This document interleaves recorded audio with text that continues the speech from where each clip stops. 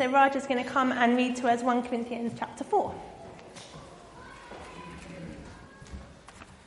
So our reading is 1 Corinthians chapter 4.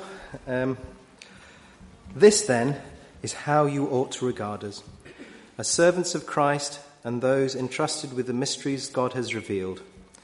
Now it is required that those who have been given a trust must prove faithful. I care very little if I am judged by you or by any human court. Indeed, I do not even judge myself. My conscience is clear, but that does not make me innocent. It is the Lord who judges me. Therefore, judge nothing before the appointed time. Wait until the Lord comes. He will bring to light what is hidden in the darkness and will expose the motives of the heart. At that time, each will receive their praise from God. Now, brothers and sisters, I have applied these things to myself and Apollos for your benefit, so that you may learn from us the meaning of the saying, do not go beyond what is written. Then you will not be puffed up in being a follower of one of us over against other. For who makes you different from anyone else? What do you have that you did not receive? And if you did receive it, why do you boast as though you did not? Already you will have all you want. Already you will become rich. You have begun to reign, and that without us. How I wish that you really had begun to reign so that we also might reign with you. For it seems to me that God has put us apostles on display at the end of the procession, like those condemned to die in the arena. We have been made a spectacle to the whole universe, to angels as well as to human beings. We are fools for Christ, but you are so wise in Christ. We are weak, but you are strong. You are honored, we are dishonored. To this very hour we go hungry and thirsty. We are in rags. We are brutally treated. We are homeless. We work hard with our own hands. When we are cursed, we bless. When we are persecuted, we endure it. When we are slandered, we answer kindly. When we have become the scum of the earth, the garbage of the world, right up to this moment. I am writing this not to shame you, but to warn you as my dear children. Even you, if you had 10,000 guardians in Christ, you do not have many fathers. For in Christ Jesus I have become your father through the gospel. Therefore I urge you to imitate me. For this reason I have sent you Timothy, my son, whom I love, who is faithful in the Lord. He will remind you of my way of life in Christ Jesus, which agrees with that I teach everywhere in every church. Some of you have become arrogant, as if I were not coming to you, but I will come to you very soon, if the Lord is willing, and then I will find out not only how those arrogant people are talking, but what power they have. For the kingdom of God is not a matter of talk, but of power. What do you prefer? Shall I come to you with the rod of discipline, or shall I come to you with the gentle spirit? That be the word of the Lord. At the beginning of chapter 4 in 1 Corinthians, Paul describes himself as a servant. The word there actually has some more connotations of a manager, actually, and we're going to talk about that a bit in a minute. But one of the jobs of a manager is doing staff appraisals. And if any of you have been subjected to or enjoyed or been the victim of a staff appraisal recently, and in a way, maybe we can read this letter to the church in Corinthians as their mid-year appraisal, the appraisal letter from their absent manager. He sets the tone relatively gently, but in this chapter, it feels a bit like he's finally warmed up to the telling off that he had in store for them all along.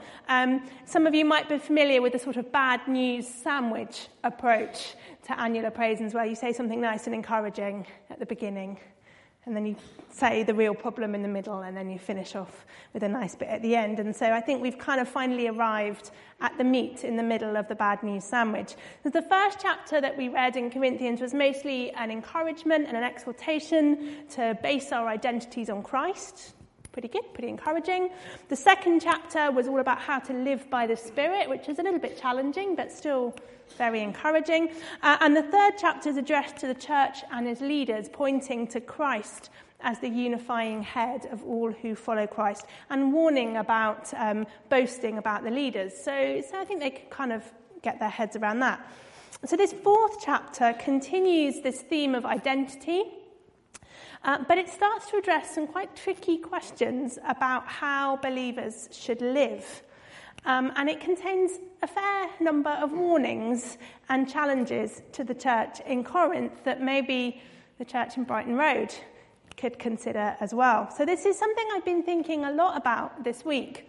How then do we live?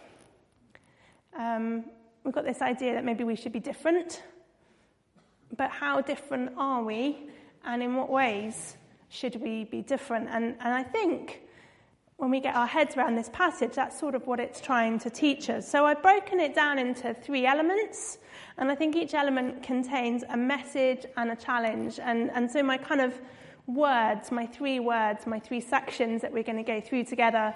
The first is treasure, the second is hunger, and the third is power.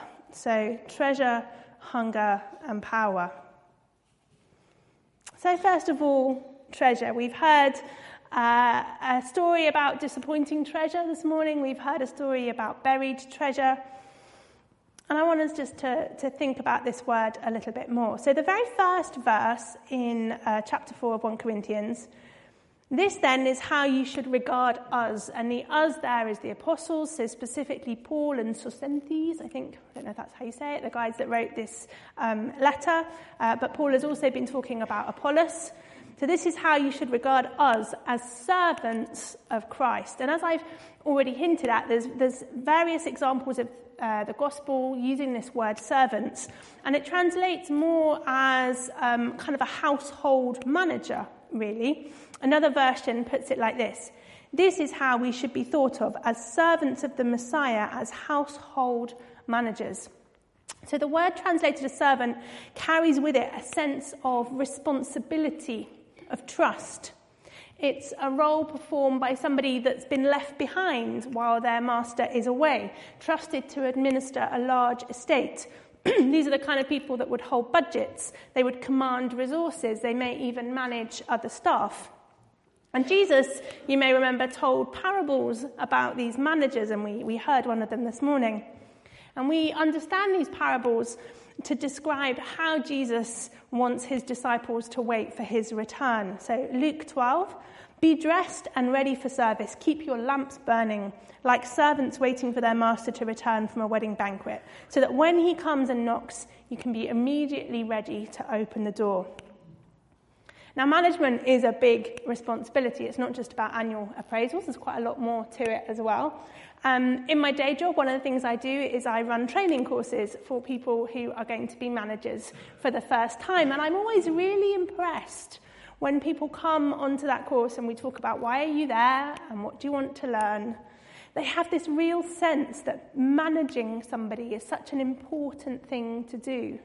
They come kind of eager to understand how to do it well, a little bit nervous maybe that they're not going to manage it, but they recognise that it's a really important task that needs to be done properly. One of the things that I also do in my day job is I run team development type workshops. And one of the things that I've done recently with the team, it generally involves lots of post-it notes, my work. And one of the things we've done recently is work with a team, and they've identified all the different tasks that they have to do. They've written them all out on post-it notes. I asked them to think about what are their assets, what are their opportunities. We write that all on post-it notes. And we think about the people. Who have they got? Who are the resources? What are the sort of tasks that people are best fitted for?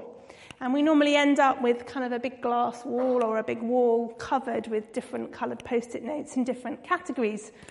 And I'm sorry that I missed the Vision Day yesterday. I think some of that kind of activity may well have been going on yesterday. We've been thinking as part of our Vision Day about the tasks set before us, about the assets that we have, about the opportunities that we have, and also about the people in our church, who we have, who are our resources. But I wonder, do we realise that each of these items on our metaphorical or actual post-it notes represent God's treasure? Are we careful enough about how we handle and notice and count them? I wonder if there's a challenge here about how we put to use the treasure that God entrusts us with. And even what we notice as the treasure that God gives us. I think our riches, our resources, our time, our gifts, our skills, our opportunities, everything that we have are not just gifts for our benefit, but they're God's treasure that he has entrusted with us. And further, it goes on in the verse, describes the responsibility of that servant, of that manager, as being those entrusted with the mysteries that God has revealed. So it's not even about our stuff. It's about the mysteries that God has revealed to us and how we live lives changed by that revelation and how we live lives that multiply the treasure that we've been given. We read as well further on in that chapter, what is required of these managers, those who've been given a trust, must prove faithful. Another version says, what follows, the main requirement for a manager is to be trustworthy. And it's not enough, we heard in a parable this morning, it's not enough to keep what's been given to us safe. It's not enough to wrap it in a handkerchief or bury it somewhere safe. God expects his managers to grow the investment that he's entrusted them with.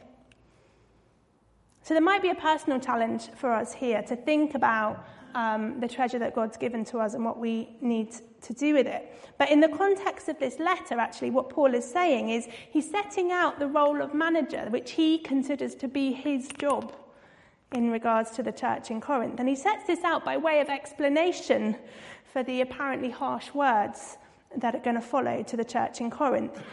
It's because he takes his role as manager so seriously, managing God's resources so seriously, he's willing to risk being unpopular by speaking against the way that some of them are living. He makes it clear that he doesn't fear, he doesn't even care about the human judgment. He takes so seriously the role of steward of God's resources, of a manager for the mystery of God, that he speaks the way he does because it's only God's judgment that he is waiting for. The words, judge nothing before the appointed time, wait until the Lord comes. In that NIV translation, it seems quite tame, almost like a gentle fact.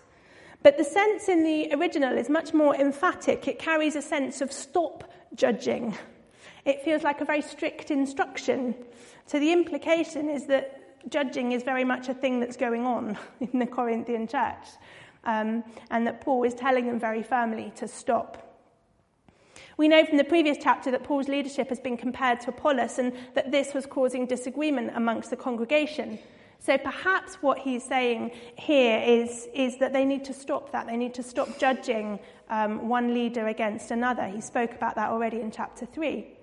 Or perhaps it's a more particular criticism of the arrogant superiority complex that some of the Corinthians suffered from. And we'll hear more about that in a minute. Paul warns that only God knows the motives of the heart and that there is a time coming when all that is currently clothed in darkness will be exposed to the light. And I think we need to hear this as a twofold warning. One, that we shouldn't judge others. And two, we better be ready for our own deep motives to be exposed. We found ourselves very early for school one morning this week, and Miriam and I were walking around the church at St Mary's. I don't know how many of you have done that.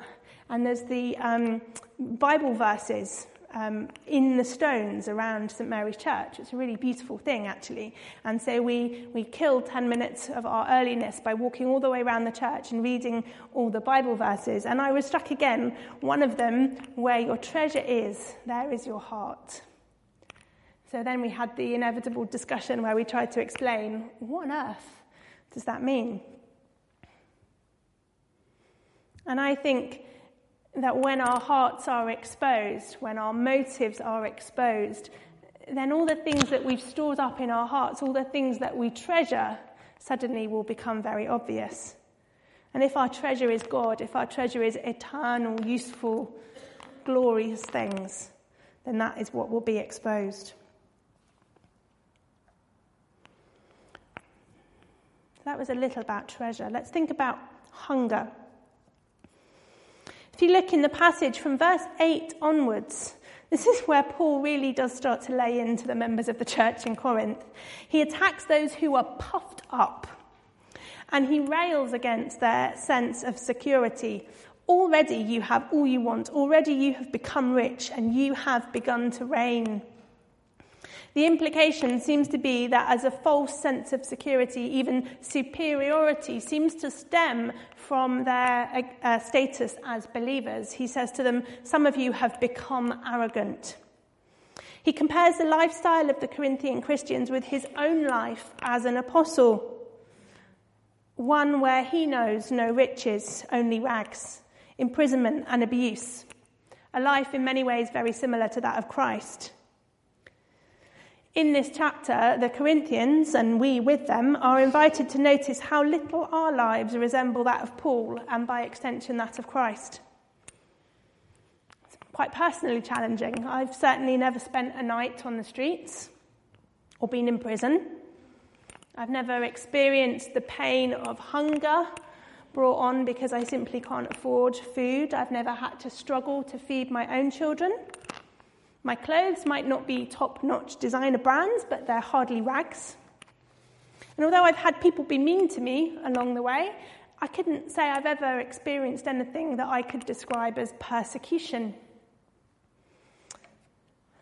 So it's been quite a challenge to me thinking about what is the challenge to us here. Are we being called to give up our middle-class, comfortable existence, live nomadic lives on the edge of society at odds with political regime? Jesus did say that we should sell all our possessions and give the proceeds to the poor. Is that God's call to us this morning?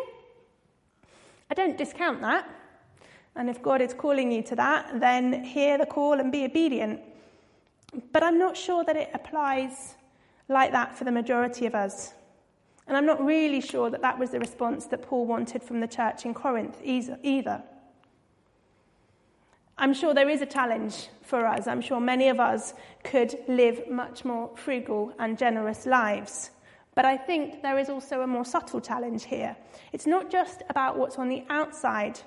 This passage, after all, is all about hearts and motives and hidden things. Jesus' words in Matthew 5, verse 6 give us the key. He says, "Blessed are those who hunger and thirst for righteousness." I think the real problem here is that the Corinthians have everything they want. They feel satisfied. You've become rich and you've become kings. The Corinthians feel themselves secure and in want of nothing. And here they are in agreement with the Stoic teachers of the time who advocated complete emotional self-sufficiency, who believed that to be happy you only needed to rely on that which is already your own. This in turn leads to considering yourself as the only viable source of strength and provision. It's more than selfishness, it's a form of idolatry and a humanism that pervades our society today. We see that God, where he is thought of at all, is relegated to second place. He's an optional add-on rather than a core necessity or a central reality. I think the church in Corinth, maybe like our own society, see weakness, hunger, need as signs of failure. However, being weak, being hungry, being in need, being cursed in this life, that's a life that Paul models and the life that Jesus models. So what does this mean for us?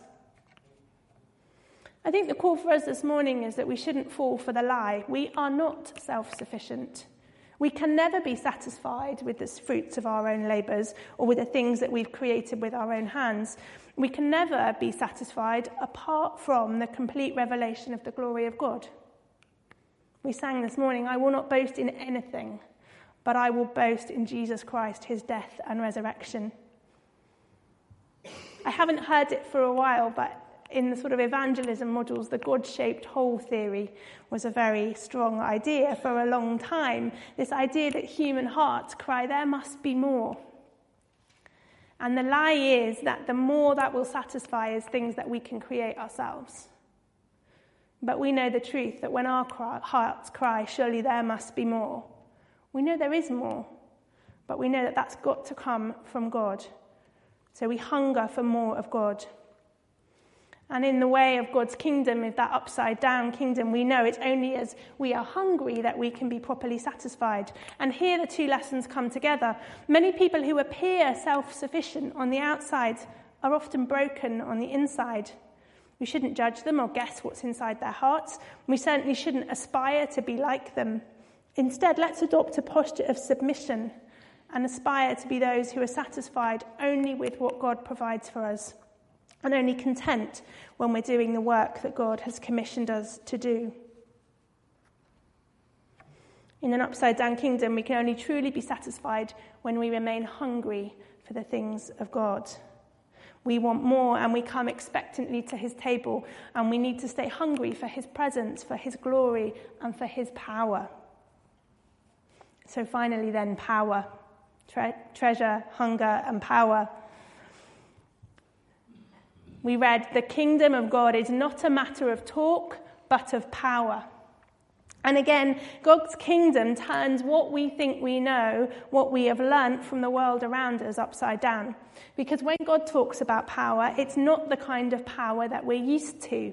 It's something much bigger and deeper.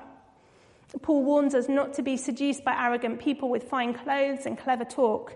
His words to the Corinthians can be read either as a warning or as an encouragement. The kingdom of God is not a matter of talk, but of power. Tom Wright, in his commentary, says this about Paul. Nobody in Corinth or any of the other towns outside Palestine had ever witnessed somebody giving of himself generously, living a life of self-sacrifice and refusing to play the power games and the prestige games that were the stock in trade of the local rulers, the magistrates and civic dignitaries. Paul was different, and the difference mattered because he was modelling the Christ life. Paul's only authority was that of someone who was living and preaching the gospel of Jesus and acting out the commission which Jesus had given him. He didn't need to say much. He left that to the puffed up people.